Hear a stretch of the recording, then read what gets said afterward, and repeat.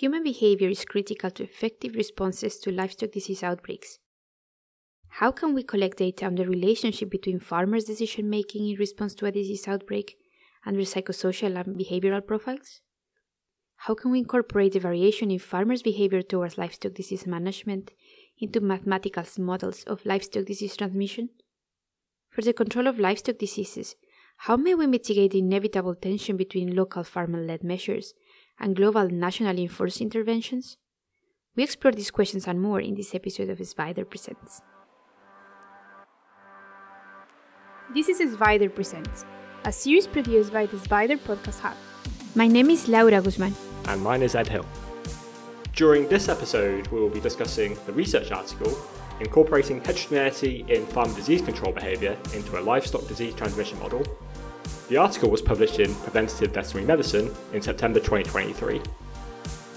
This work was carried out as part of the Farmer-Led Epidemic and Endemic Disease Management Project, known by its acronym FEED.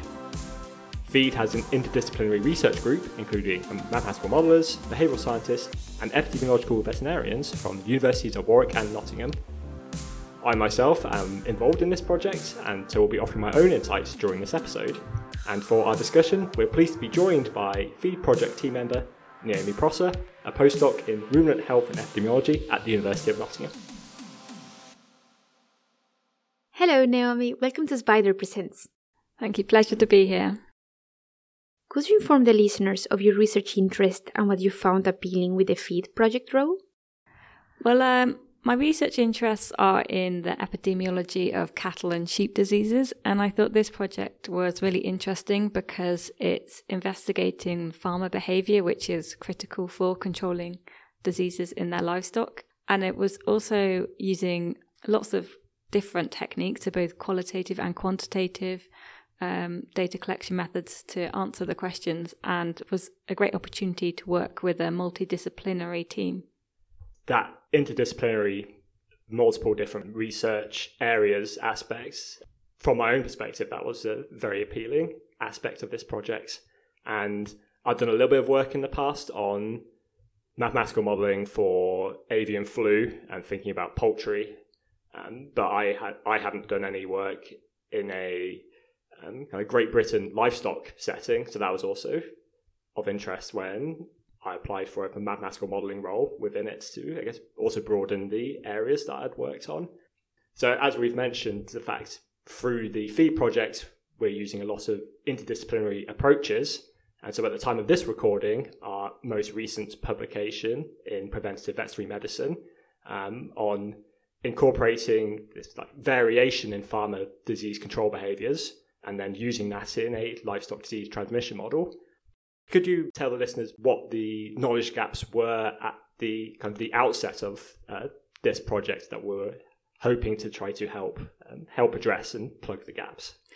Yeah, for this part of the project, so for this paper, we wanted to find out how farmers would behave in a disease epidemic scenario. So thankfully, disease epidemics are rare, but we wanted to take them through a scenario to understand how they would react before an epidemic would happen in the future. We also wanted to understand how some of the psychosocial and other behaviour change factors might be associated with how farmers behaved. So to understand the heterogeneity and how they behave, and also some of the things that are associated with this. So we thought about the relationships they had with the government, other farmers and vets, so in terms of things like trust and how close they felt to them. And then we used a behaviour change framework as well as the basis for our work. And it is exciting to see this kind of research. As readers of your paper, it gives us new perspectives on mathematical modelling of aspects that usually are not taken into account. And it is that you're going and interviewing farmers and getting in touch with also the behavioral part of this type of problems. To gather information about farmer attitudes towards disease management, you conducted an interview with 60 farmers. What was the structure of these interviews? Were novel methods or enhancements to existing methods required to obtain the type of data you sought? Yeah, so the interviews had 3 parts to them. So the first part, I just asked the farmers some demographic questions to get an idea of what kind of farmers we're talking to and to kind of put their responses later on in the interview into context. And then the second part of the interview, we presented a disease scenario to them. So I spent some time describing this scenario to them. It was a hypothetical fast transmitting disease similar to foot and mouth disease. So I described how it was spread, the clinical signs in their herd, and also the consequences of infection. So the entire herd would be culled. And I also described how they could protect themselves. So there were some measures they could use to reduce the chance of their herd getting infected. So, for example, we had housing had a small protective effect, but then we also offered them a vaccine, which was relatively expensive, but would protect all of their herd. But they would have to wait 5 days before the immunity would start in their animals. We spent time describing the disease just to put all the farmers in the same position, so they were imagining the same disease as much as possible.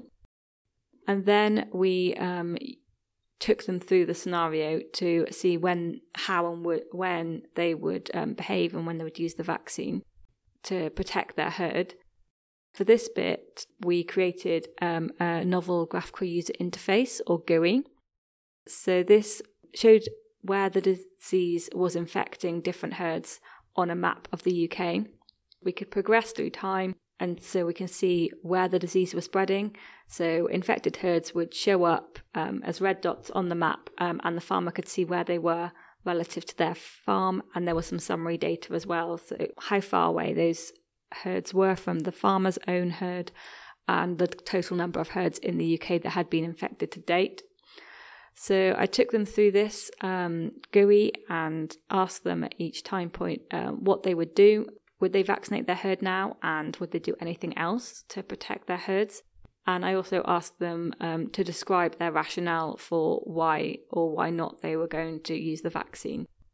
And then finally, to gather some of the psychosocial and behaviour change factors, the farmers filled out an online survey which asked questions about the trust they felt in other relevant peoples to disease control, such as the government, their vet, neighbouring farmers, and also how close they felt to them, and also some other factors from a behaviour change frameworks, for instance, whether they felt they had enough time to control disease, whether people around them help them control disease or not. And this was done online to keep their answers anonymous, so that hopefully they were answering truthfully, and I wasn't changing how they responded to those questions. That's a very interesting structure you gave to the questions for the interviews of the farmers. Was it easy to gather the farmers to do these interviews? We used farmers who had taken part in previous surveys. So we contacted them again and asked them if they would like to take part in the interview. They were a cohort of farmers that were already likely to want to take part. We did find a slightly lower response rate than we'd hoped, but I think it was more the time commitment for the farmers to take part. They might, in theory, want to take part in research. I think time was the barrier for a lot of them. From my perspective, as a mathematical modeler, seeing for the first time the creation of these surveys and then them being administered and run, it's actually the length of the process is very much iterative. So it's consideration, careful thoughts being given at each point, thinking about each question that's asked. And so how many interventions should we include, or how many different time points in our scenario is reasonable to include to try to heighten the engagement. And some of the early small focus groups that were run as well to gather some initial information. So it's over many months. So getting to this final survey took many months, and then myself, Naomi, and then Paul Brown, who's featured on a episode of our SBIDER Careers podcast, who's involved in some software development here within SBIDER, helped develop the GUI graphical user interface for us that was used in the interviews. And so actually collectively working as a group of 3 over quite a number of weeks to develop the data package and then the visualizations for that part of the interviews was very interesting experience. And then to see all our differing perspectives on it coming together was, I think quite neat. And at the end products, I thought the level of engagement you got from the farmers' interviews was, from my more outside perspective, I thought was fantastic. So, and the interface looks very interactive and also quite dynamic. That definitely might have helped in the engagement of the farmers. Yeah, for the farmers that took part, they seemed to really get into the scenario, even though it was a hypothetical scenario. I think the GUI really helped add some kind of feeling of reality to it, and they were really thinking about what their response would be, which was good to see. Yeah, definitely. So, what are the key findings from analyzing the behavioral data? Were there any that were surprising to you? So the farmers did differ in when they decided to vaccinate. The vast majority did decide to vaccinate at some point. And we found that there was like two factors that were most convincingly associated with when they behaved from the psychosocial and behaviour change factors. And the first one was quite surprising. So it was how much they trusted in governmental judgments for disease control was associated with when they vaccinated. So they were more likely to vaccinate early if they trusted the government.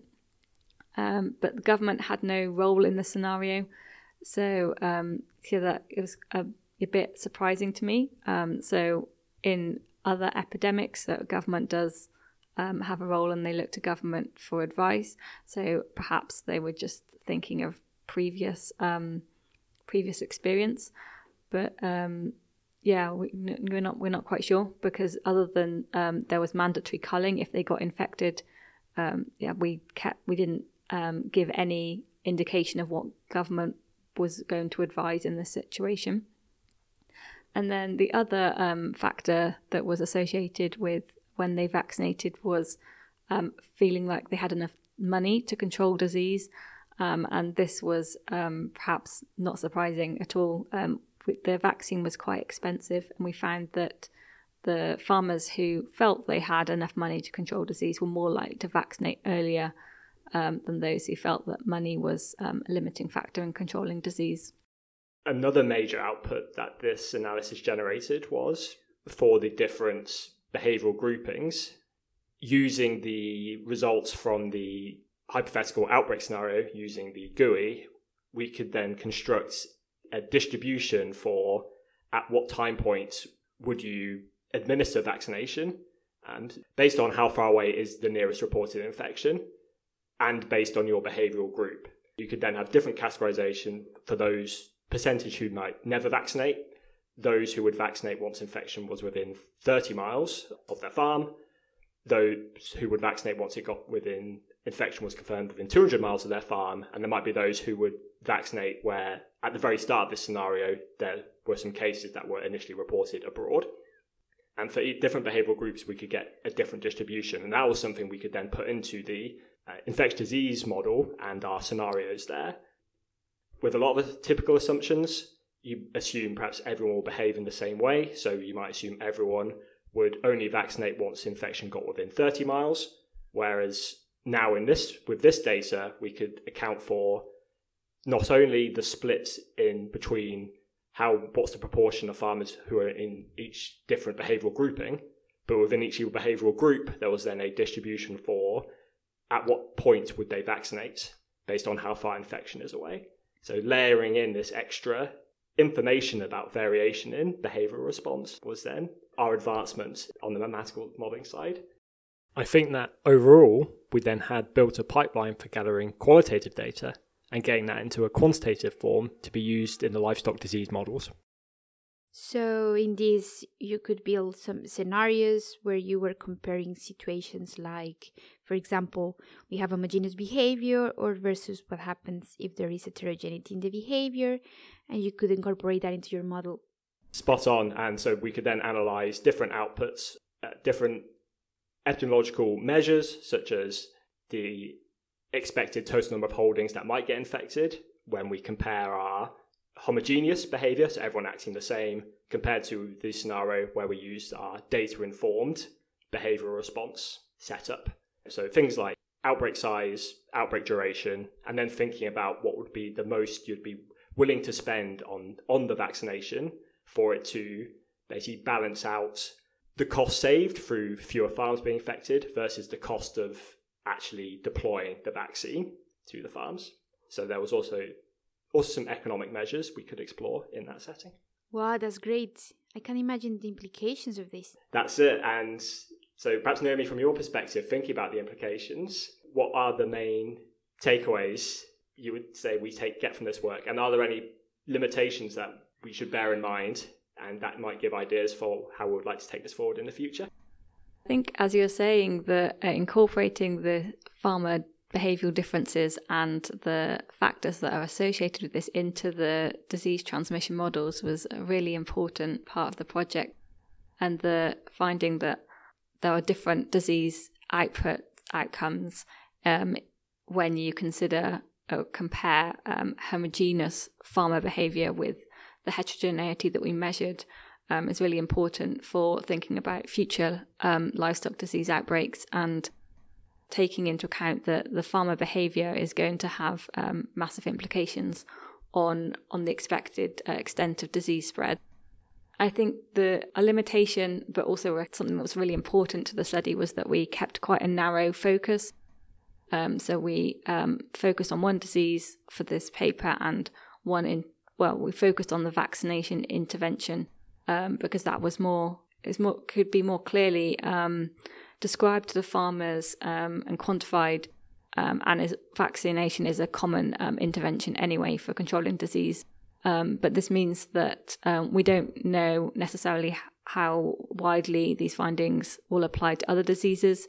So it's important that we investigate other types of diseases and other types of interventions to investigate if farmers differ in the same way for over lots of diseases, or whether their behaviour differs differently for different diseases, and if different interventions are taken up differently by the farmers, or whether they just take up any advised intervention if they're a farmer that tends to do that. That kind of thing will be really important to understand. And definitely it is always very welcome to find papers about this relationship with behavior and epidemiological models. It's good to see that work like yours can be replicated in other diseases, in other contexts. So looking ahead, are there particular uses of the GUI for further data collections you would like to carry out? Following on from the previous point, I think there's a wide spectrum of diseases that can affect farms. And farmers are not just thinking about one disease at any one time. There's generally lots of things they're trying to balance. And this kind of approach can be modified to answer different questions and to test different scenarios. I guess most easily different interventions, but then we can think about trying to portray different types of disease and maybe endemic diseases as well. And so there's a variety of endemic diseases that affect farmers in different ways. It's a technique that can be modified to help us elicit farmer behaviour in different scenarios.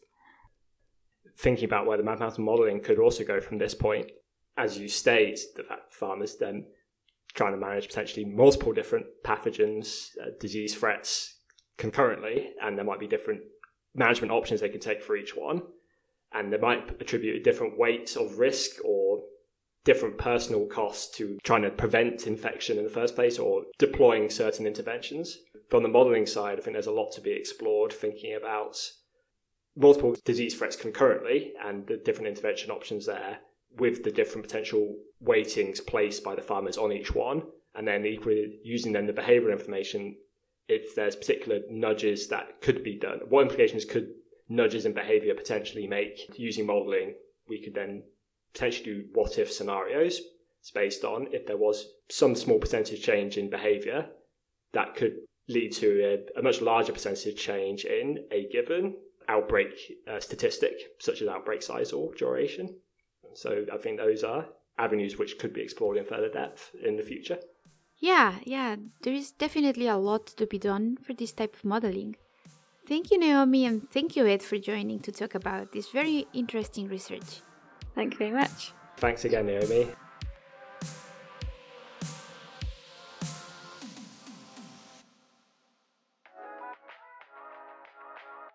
This is our news section, where we have a couple of updates on recent happenings in the research group. We begin with research project news. In September 2023, the third iteration of the Mathematical and Economic Modelling for Vaccination and Immunisation Evaluation project, known by its acronym MEMV, began. The MEMV project involves applying research techniques in infectious disease modelling and health economics to evaluate routine vaccination programmes in England. The work provides a complementary second opinion on the work undertaken in this area by the UK Health Security Agency. For this project, we welcome Omar El-Deep as a new postdoc joining SBIDER. Our second item is a summary of events that SBIDER members have been attending and participating in. From the 5th to the 7th of September, several group members were at IDDConf 2023, held at Ambleside in the Lake District in the UK. IDDConf is a conference on infectious disease dynamics where infectious disease modelers can share new ideas, in-progress research, and build an open, collaborative network of scientists. 6 group members presented talks, and we also had contributions in the poster session. That's all the news from us for this episode of SBIDER Presents. Thanks for listening, and we hope you'll join us again next time.